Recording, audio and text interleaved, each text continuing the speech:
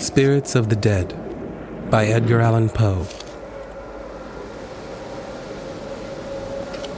Thy soul shall find itself alone mid dark thoughts of the gray tombstone, not one of all the crowd to pry into thine hour of secrecy.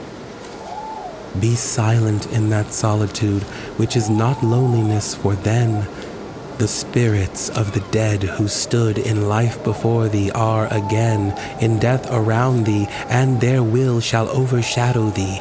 Be still.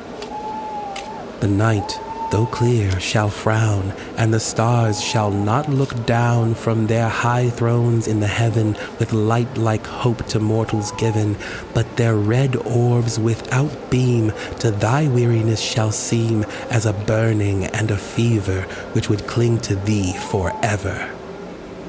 Now are thoughts thou shalt not banish, now are visions ne'er to vanish, from thy spirit shall they pass no more, like dewdrop from the grass.